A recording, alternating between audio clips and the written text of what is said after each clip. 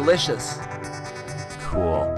I'm just gonna be a piece of useless shit today. I can't help it. I'm sorry. That's all right. I'll take over. So this time, Kyle's driving the bus. The Big Bang Theory bus, which is also the name of this show. What do we do on the Big Bang Theory bus, Kyle? We talk about the show The Big Bang Theory, where I talk about it because I am Kyle, and you are? I'm Nick. All right, and this is the Big Bang Theory, same name as the bus. Oh my God, I'm doing such a good job. My brain is melting. Oh, Jesus Christ. Gonna be a long edit on this one. No, well, we'll keep this episode down to 10 minutes, so people don't get. Can you handle doing the summary, or would you like me to take over the summary? If you want to do the summary this week, that would be radical. Okay. So this week on The Big Bang Theory, episode 3, season 12. So while I'm summarizing, you can look up the name of the episode. Sure.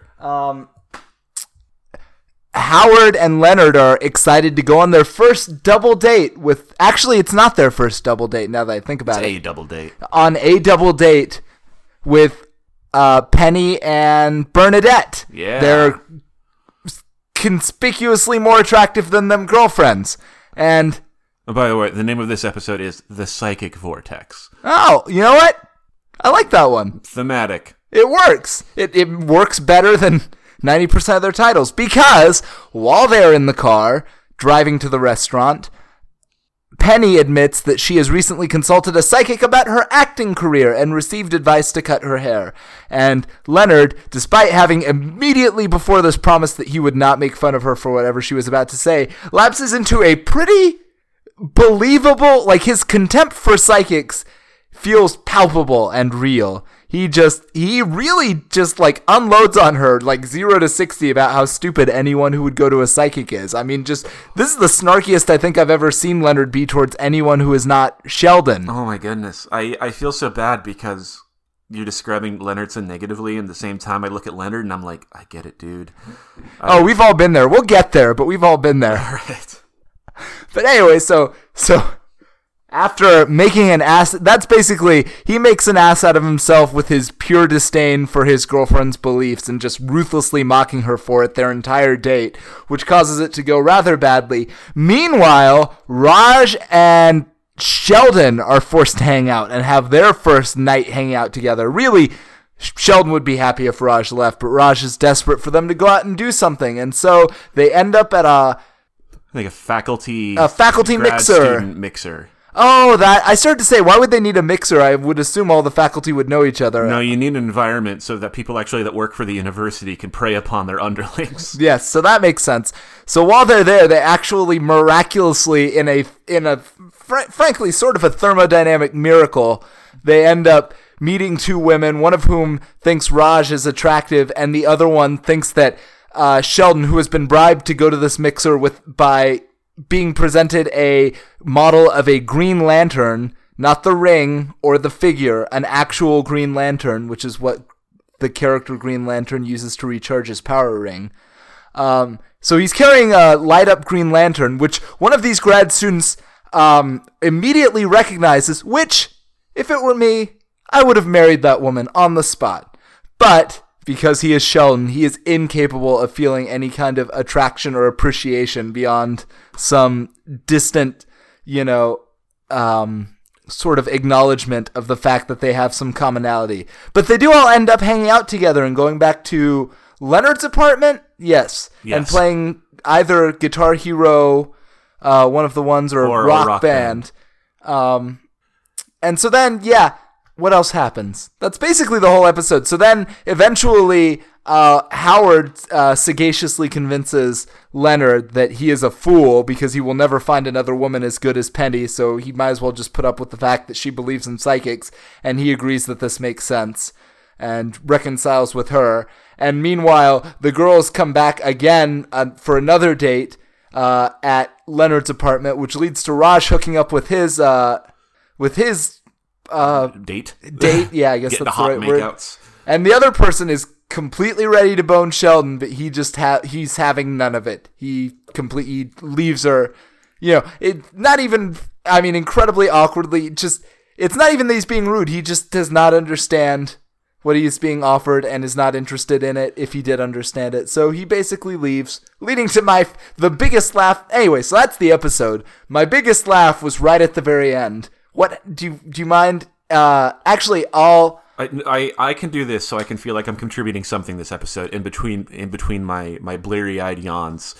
And so the first thing that happens that made me start to relate to Sheldon is he's on the couch with this other woman that's super into him, loves all of his nerdiness, and he's wearing these giant Hulk hands signed by Stan Lee, which because he's been bribed. Yes, that Raj, was his bribe for the second date. Yes, Raj bribed him with these. Sheldon had no interest in a second date, and Raj was like, "If they give you my giant Hulk hands, will you just hang out with us at least?" And so he does. And Sheldon very innocently says, "So, time for bed." The girl starts clapping her hands and is like, "Oh yeah, sure." At which point Sheldon puts his big gloves together and says, "Good night, beauty human," and walks off. And I was like, okay, that's a real boner move. That's something that I might do. And then Sheldon gets into his pajamas and is in bed, and that same woman comes and knocks on his door and approaches, and she's like, "Hey, so Raj and his date are kind of all over each other, and it's weird. So can I just come and hang out with you in your bedroom for a second?" And so he lets her in. She sits on his bed. The stupid fucking audience reaction is all like, "Ooh." And then Sheldon turns to her and says, "All right, I'll just sleep in Leonard's room."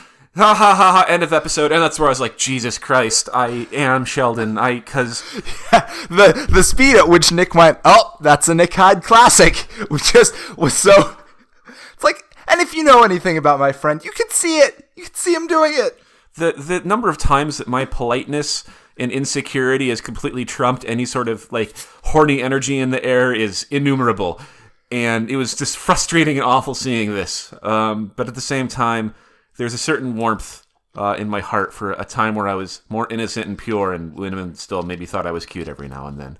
That time is so long gone.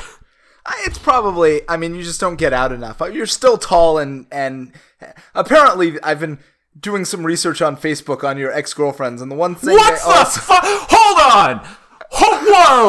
Whoa! Big reveal. Show.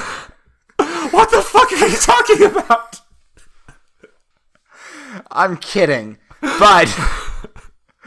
we do have one... Genuinely shocked, Kyle. Yeah. Sorry. What I should have said was... One of his ex-girlfriends is a mutual friend of ours, and she's constantly posting on Facebook about her absolute love of tall guys with sad eyes.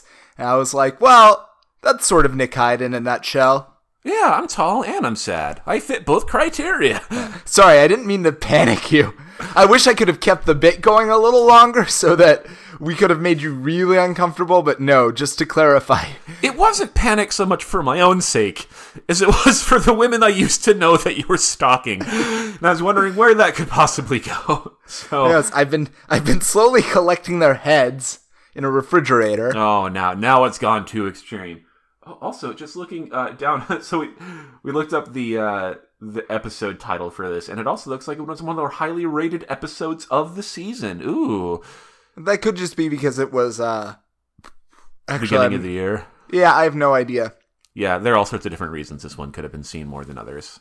Not going to bother getting into it now, but it does make me wonder though. Yeah. January 11th, maybe there was just nothing else on. Yeah, January 11th, 2010 too. We still weren't totally over 9/11. Any date with an 11 kind of made us sad and want to curl up on the couch and just watch whatever was on. Yeah.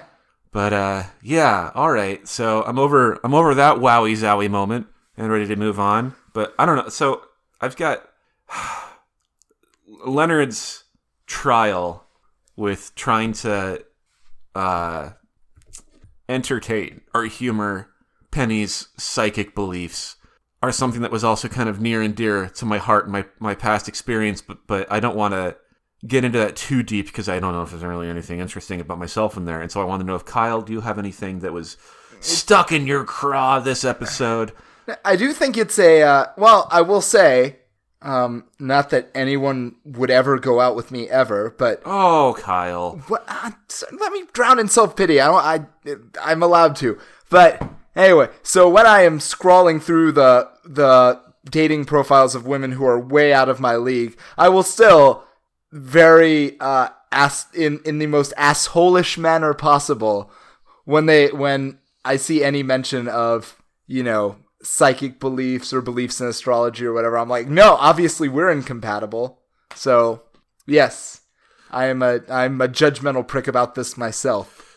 I would like not to be. I wish I could, but I do have like friends, like especially like a lot of like friends from law school who are big into astrology, and I think just for funzos, I don't think they're making serious life decisions based off of it. So I will say, the closest I guess to many people this counts as being completely sold, but mostly because if you're a fan of a lot of comic books like I am, then you're probably a fan of Alan Moore, and Alan Moore is super into magic, and he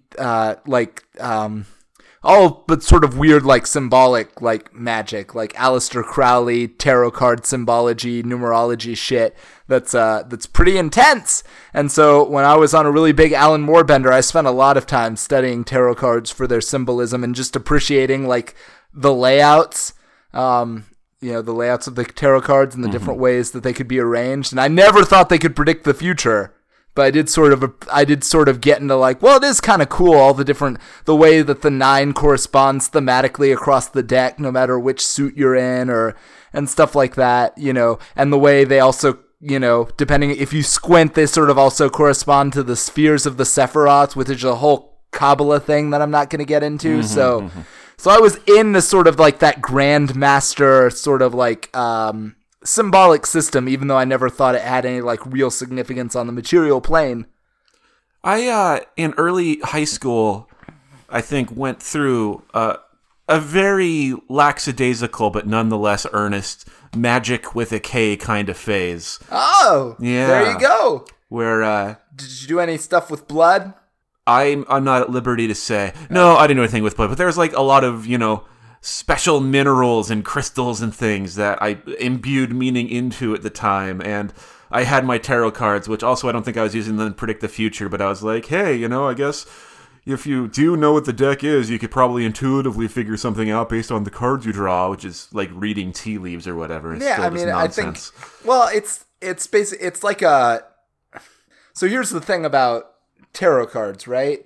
Well, actually, here's the thing about therapy that I recently learned, which is that I was reading a breakdown of all the different therapy systems, and they were like, look, this guy who's pretty smart and is also a therapist was like, look, I wish I could tell you that because one system of therapy is more rooted in like modern rational scientific principles than say Freudianism, that it has a better success rate that corresponds with it. But the fact is, as far as we can tell from every study, all therapies have basically the same success rate as all other therapies, meaning it's not really about whether you go to a Freudian or a Jungian or a cognitive behavioral therapist. It's just about how committed you are to the process and the connection you have with your therapist and how well the two of you vibe and how well you're willing to work with each other. He's like, and I hate that.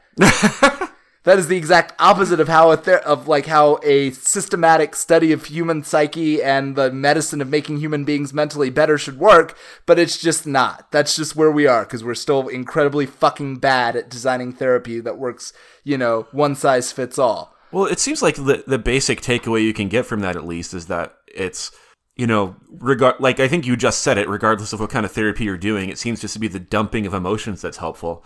Well, maybe the dumping of emotions, maybe who you're dumping them to, yeah, stuff like that. But by that same logic, then, if you go to someone and they have a set of tarot cards and you are able to read the right, if you're capable of finding epiphanies in the cards that help you unlock secrets within yourself that you had repressed or whatever, that you need to live a better life, then that's totally possible. Yeah. But only because human beings our brains are irrational garbage machines that were not designed according to any sort of logical system, but are instead just dumped on us by an uncaring evolutionary system. So I think what this all means, getting back to the beginning of this part of the conversation, is that you should start dating ladies who are into astrology, because regardless of their beliefs, maybe they'll just click with you anyway, and that's what really matters. Well, that's the whether you're an INFP, am I right? Well, yeah, here's the truth. I find people who are incredibly open-minded about shit like that fucking obnoxious. Oh, they're the pits. It has nothing to do with the actual beliefs at all. It's the fact that if they're willing to believe in fucking magic that easily, they're also come off as incredibly naive in other ways, and they're all like, the universe is talking to me today. And just let me tell you, you've spent more than 5 minutes listening to someone talk about how the universe sent them a message, because their dog had the same name as their the new personal trainer that they met, so that means that things are really going to work out for them. And some part of me, just who I am, wants to murder that person and the dog and the personal trainer. See, I think I'm psychic, but I believe I'm bad luck psychic, where when I have intuitions, they are real and natural, and I should listen to them, and yet I discard them. Like yesterday when I was like, man, I haven't been sick probably in like 2 years. How great is that? I must have a perfect immune system. And then suddenly, dump. And I think it's because I would rather ignore the feelings of my own body because I so badly don't want to believe in intuition than I could just like what's in front of me. Like I could feel myself getting run down and I'm still like, no. That's just my crazy brain wanting me to think of something, wanting me to draw connections between different things. And then I turn out I should actually just pay attention to my filth because it does mean something. Yes. Also, and this is really the tragic part of it. If anybody would be more excited to find out magic was real than me, I don't know who that person would be. Like what would it take? Because like if someone were to like summon a fireball like right in front of you, that would be the fucking raddest thing ever. But how much would you be like unwilling to believe it? How far would you go to disprove it before you're like, that was a fucking just magical fireball? Yeah, it would be hard. I would have a hard time. You would have a hard time ever convincing me. And that's sort of how my brain works with it. Yeah, I mean, no amount of David Blaine shit will ever get me to believe that there's another world. As someone who's done a lot of therapy, I took from a guy who I like to call Scott Rock. Oh my God, have I forgotten his name? Dr. Scott, the punk rock talk doc? No, I haven't. But that you have to adopt the feeling, not I'll believe it when I see it, but I'll see it when I believe it. And that's what you need to start getting on. You need to believe that fireballs can be summoned from thin air, and then it'll start happening because you know that inherently it's a true and real thing that can happen. You're not going to be so eager to discard the evidence of your eyes just because you don't want it to be true. I'm sure that is actually the case, that people who are predisposed to believing something have an easier time finding it.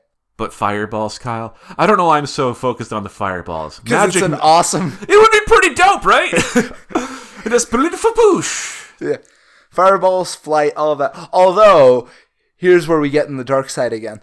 If magic suddenly turned out to exist in a way that defies all of our understanding of empirical principles, that would mean that the underpinnings of reality were so utterly alien to the scientific method as we had previously laid it out that any magic could be equally true, which means, yes, great, now you live in a world with fireballs, but maybe this is also that world like that one Stephen King novel, spoilers, but I won't tell you which one so you won't know which book I'm spoiling, where at the end it turns out that when you die, you just go to everyone who dies, the afterlife is just them being chased around by ant demons who use them as slaves forever and occasionally eat them alive forever. And it's like, doesn't matter if you're good or you're bad, it's just ant demon hell forever afterwards for everyone. And it's like, right now I'm pretty sure that's not true. But if people can suddenly start casting fireballs, no reason ant demon hell isn't waiting there for all of us. So suicide would not even save you from the madness that any display of magic should logically fill you with. Could suicide save you from the ant demons? No, that's what I'm saying. You should be deeply... Anytime you see something that appears to be paranormal, the sheer fact that you live in an utterly alien and uncanny universe should fill you with infinite horror and dread, not wonder. I'm glad you went to that weird, specific example, because what I thought your worst concern was going to be was that if any magic could just be as equally viable as any other, that obnoxious, open-minded psychic people would have to be as credible as anyone else, and I thought you weren't willing to live in that kind of world. Well, that would be rough, but I mean, I feel like that would be... There are a lot of people who basically sound that way to me, whether it's actually, like, crystals that they believe in or not. Like, anytime someone's like, well, capitalism will figure everything... I mean, as many people have pointed out, libertarianism and a belief in a perfect and efficient free market is basically just astrology for white men. Yeah, white men who often happen to be racist for some reason. I wonder how that works out. Libertarians. But, oh shit, what the hell was I just thinking? Dealing with psychics. Oh, I was thinking that, like, I think maybe another modern thing that seemed... a modern acceptable belief that I think is akin to believing in astrology or Myers-Briggs or anything else like that, is your friend who gets suckered into a pyramid scheme. And, yeah. Oh, that is a hard thing to deal with. That's never happened to me, but that would be rough if someone started pitching me the pyramid scheme that's going to fix their life. I was at God, this is an old-fashioned sentence. I was at a video store one day, and a woman just started, like, chatting me up, and I was like, oh, hey, cool. This is fun. I'm just waiting for my ride, so I'll talk with you in the meantime. And she's like, oh, hey, you should really meet my husband. We would like to hang out sometime. I'm like, oh, God, this is weird. It's a throuple. That's what I was leaning towards. And I was so much more hurt when it turned out that they just wanted to sell me onto a pyramid scheme or something like that. And I don't know which will be worse, like to get to their home and have them be like, okay, it's time for sexy times. You weren't ready for this because you're innocent and gullible. Or, okay, it's time for us to have you read all these different marketing materials and have you determine whether or not you're so polite that you'll get sucked into it as well or not. The second one is way worse than the first one. Yeah, I guess the first one doesn't involve any sort of financial commitment or a betrayal of my beliefs. Yeah. Like, well, I think it's easier to opt out. More people understand, I'm not really into weird sex stuff than would understand, no, I don't believe that your weird pyramid scheme is going to save me. Man, and now I remember the time a friend fucking lured me into almost getting, like, not almost getting converted, but lured me into a scenario where people were trying to convert me into hardcore Christianity by just telling me that he wanted to come over and wanted me to come over to his place and have fried chicken with his family and some of their friends. That was it. I was eager to have a nice, innocent fried chicken dinner, and then I saw this giant bus for Bibles Across America out front, and I'm like, this is normal, right? This isn't going to be a weird night for me at all. Yeah. That's I think I just need to stop having friends. No one I know can be trusted. So I have a similar one of the only times that a woman has ever randomly approached me and shown interest in me the entire time I've lived in Los Angeles. Well, in my entire life, but also the entire time I have lived in Los Angeles. And it sucked too, because it was at a moment, I don't remember what was going on, but I was definitely feeling sort of down and depressed. And then this woman just pops up out of nowhere. She's about my age, fairly attractive, and she's like, hey, we're in a Barnes & Noble, so... Fairly. That's just how I talk about things objective, okay? That's just my... Don't mock me for my inability to put things more subjectively than that. Anyway, I lost the thread. I'm sorry. She comes up to me in this Barnes & Noble, and she's like, hey, excuse me, you look kind of alone. Are you okay? I was like, why is this person talking to me? They seem very nice. They seem very open. This is what is going on. Long story short, yeah, they were trying to get me to like go to their big Bible prayer meetup thing. And I was like, man... This is the worst. This is so... At this moment where I'm feeling really lost and vulnerable and could really use... You really could have used Jesus! That person was legitimately trying to help you, and you and your puny little closed mind couldn't be open to the love of the Lord. Look at where it got you. You're hanging out in a basement with me talking about the Big Bang Theory. Good on you, Kyle. Yeah. You were so judgmental. I was not mean to that person. I was just like... Didn't say you were mean. I was just disappointed. I'm sorry, buddy. That's all right. I don't know if I want to talk about any of this anymore. This is basically... So this is... At the end of this episode, Leonard is like, Leonard like, sure, Penny, since you're of the two of us, you're the one who is less likely to change their opinions about things, and I still want to have sex with you. Please take me to your psychic. And that is basically... You know, if you were going to be lured, I don't know if it's like if you were going to be lured into a cult, you know, basically like, well, I met someone who was super attractive, but the only way I could be with them is to sign up for their weird spiritual and religious beliefs. I think many a person has fallen for that trap through the years. I would be so psyched if someone wanted me to join a cult. I'd be just thrilled if someone were to look at me and be like, this is someone who belongs in our weird... Like...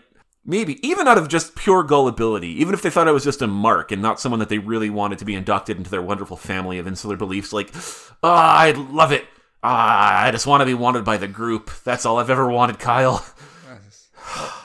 I started to say, I think there are cults that will take people. The Republican Party would love you. Oh, political commentary, you son of a bitch. Well, womp, womp. Unless there's anything else that's sticking in you, we should probably start wrapping up. Well, I will say, I'm just gonna tie the two threads of this conversation together, and then we can move on. Little bow. So you were saying that basically, sometimes belief precedes perception. Mm-hmm. Or Dr. Scott the Rock Jock said that. Yes. I like that just as well. Which, ironically, is also true in the case of romance. So if you fundamentally find it impossible to believe that anyone could be sexually attracted to you, you will find yourself shutting the door and leaving a horny woman alone in a room by herself more often than not. Those are the two threads.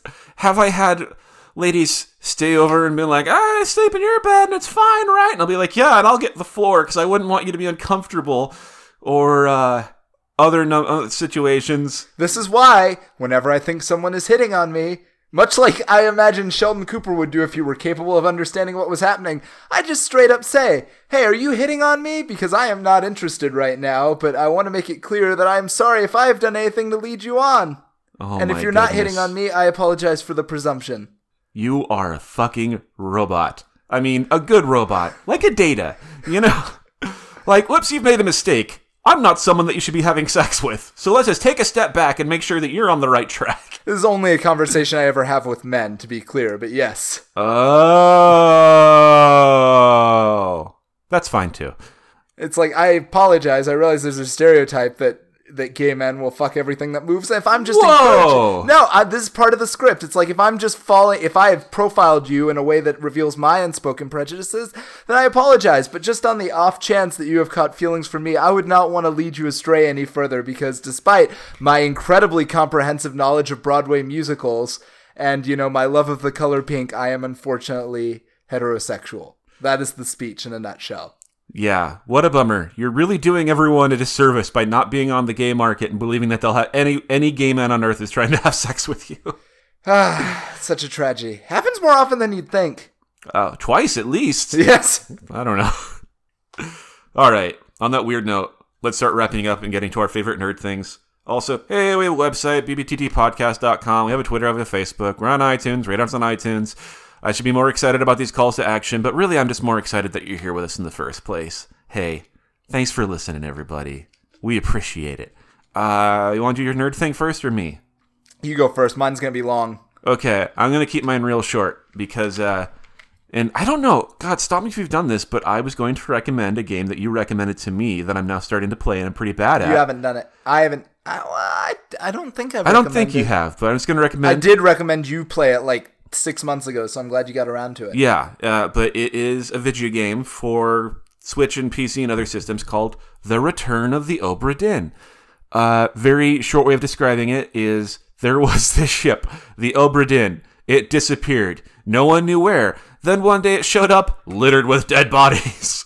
And are you an insurance adjuster? Is that your role? I think that's right, basically. Yeah. You're there for an insurance company to just figure out what happened to each person who was on the ship and either died or disappeared or fell to other mysterious circumstances. And the way you do this is you pull up from alongside the ship a mysterious device that is a pocket watch that allows you to mysteriously travel back in time to see when and how each of these individuals died. Well, it's a pretty standard insurance adjuster tool. If you I don't know how else they'd figure it out. So, but the trick is that you're trying to decipher people's specific identities and how they died, but none of it is obvious. Like aside from a few people who will actually be named out loud, because the clips you get, I think, are like you would experience in real life. If 6 people are panicking, trying to kill a monster, let's say, for instance, they're not each going to look at each other and say,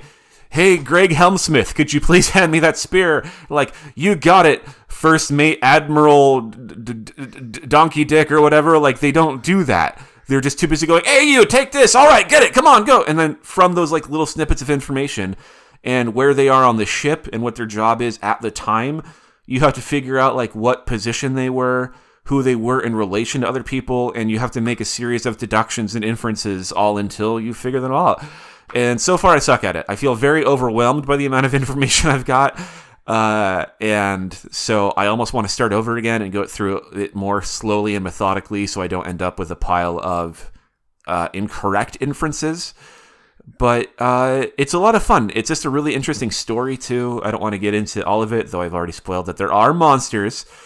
And even just figuring out the story is a big part of it, because none of it is given to you chronologically. You have to piece it together, even what happened, not to mention what happened to each individual person. It's great. It's a really interesting game. I don't think I'm ever going to beat it because I'm a dunce, but it's a lot of fun, and I would recommend it. So, The Return of the Obra Dinn. Kyle, your turn. You know, the guy who made that also made Papers, Please. Yeah, which is a game that I would recommend if I didn't just do that, because Papers, Please is also fantastic. Papers, Please. Oh, I wish I hadn't done that. You sure did, though, didn't you? You said it. I just made it weird. And You did. Please don't put that in the podcast. I'm kind of too lazy to edit it out. Kyle, what's your thing? I hate myself. That's my thing. Oh, I remember now. So, for background, recently some press images have been going around. So the CW channel, which at any given time has like 8 TV shows that are all based on DC comic book superheroes running at the same time, have announced they're going to do their biggest and most ambitious crossover event yet between the shows, named after one of the biggest and most ambitious comic book crossovers ever, Crisis on Infinite Earths. So in the process of introducing all of these alternate versions of characters from the shows who will also be in this crossover, there was some stills that they published showing Brandon Routh wearing as an older and slightly more wizened Superman, and then Kevin Conroy dressed as Bruce Wayne. So that's notable for a couple of reasons. First, Brandon Routh is just rocking his Superman outfit. And then, and also Kevin Conroy has played Batman, I think, longer than any other human being. But that's what I was gonna. He's been the voice actor forever, right? Okay. Kevin Conroy is the iconic Batman voice actor. For many people, he's just the iconic Batman, but he's never actually played Batman in live action. So this is gonna be his first chance to do that. It's pretty awesome fan service. What's also noteworthy, though, is that both of them are wearing, in the way that their outfits look, they're suggestive of the comic book Kingdom Come, which is, as I was looking at it, I just realized what I hadn't thought about in a long time, which is Kingdom Come is my favorite graphic novel of all time. So, and I've never recommended it. It is, I think, in many ways, as definitive sort of encapsulation and summation of everything that is great and epic and awesome about the superhero genre as like Lord of the Rings is for the fantasy genre. And sort of very similarly, it's sort of like this epic but very classical, story.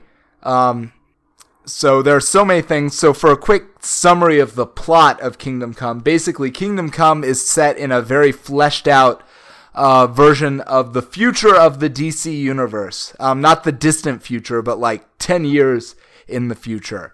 And it was written in the early 90s, I think 1994, when the trend in comics was that superhero comics were becoming increasingly dark and gritty and pointlessly violent and nihilistic.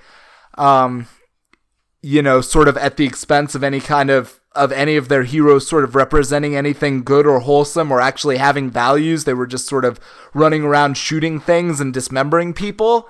And so the premise of the comic book is like, what if that trend continued? And so you actually have not the superheroes that you grew up with, but their children and their grandchildren basically grow up to be these incredibly jaded, cynical, nihilistic, sort of Snyderverse, shall we say, superheroes who run amok, and human beings either can't control them, or in many cases don't want to control them, because one of the two central themes of Kingdom Come are humanity basically has trouble controlling its own destiny when there are literal people with godlike powers running around. But also, sometimes if the good guys are running around just blowing up the bad guys and murdering them, that's kind of a fun spectacle. So because that has happened, and a personal tragedy involving the death of Lois Lane,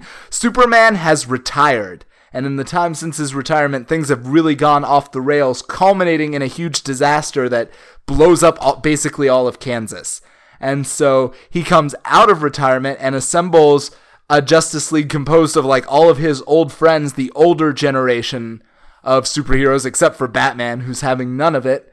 And they go on a quest to, fix the world and teach the young generation how to, have superheroic values, which you might think sounds really sort of condescending and boring, and you're right. Because what is eventually revealed in the comic, what's so great about it, is that the real problem is not that there's a disconnect between the morality of the older generation and the younger generation. What's really wrong is that both generations have basically lost their faith in humanity and have stopped communicating or thinking about how, how it feels to be a weak and powerless human being. And what that's like and why that is supposed to be what inspires you to keep going and be a hero in the first place. And so all of this stuff is going on in the background. The framing device for the story is actually that this human, the whole thing is basically framed, backing up a second. So the artwork, one of the things that makes the comic great is that the artwork is by Alex Ross. Oh. All of it.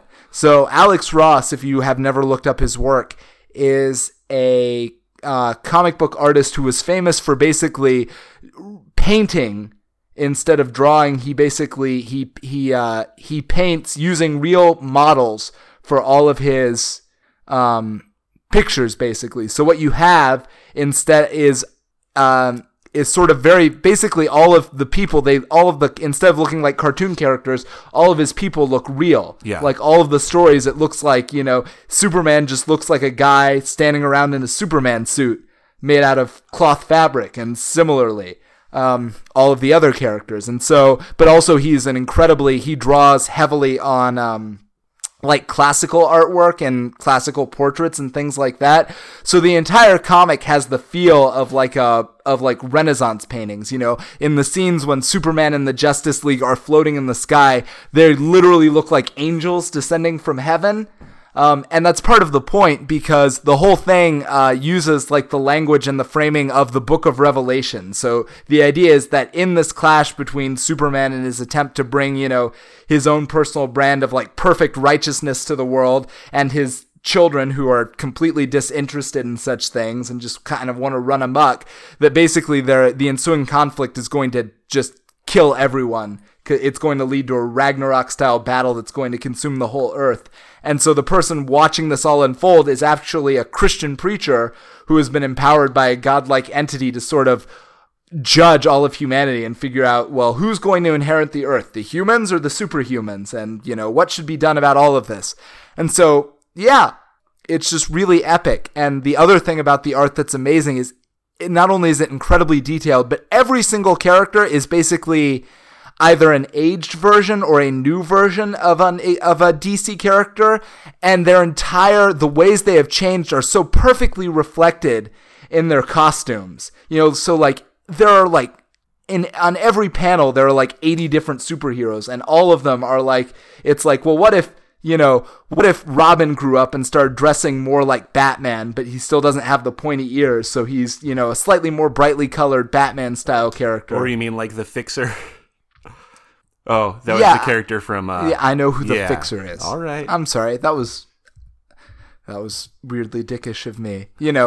And, or the Flash. Basically, the Flash has merged with the Speed Force, so now he's just this flickering entity of light and electricity, because he's no longer... He literally can't exist, like, standing still anymore, and he's just like the Mercury helmet that the Golden Age Flash wore, just pre-existing, and nobody's even sure which version. And Green Lantern has merged with his lantern, which he wears like a green suit of armor. Like, it's just every single character is designed with some kind of with that kind of thoughtfulness for like how do you encapsulate this entire character and like their whole history just in their costume and their look.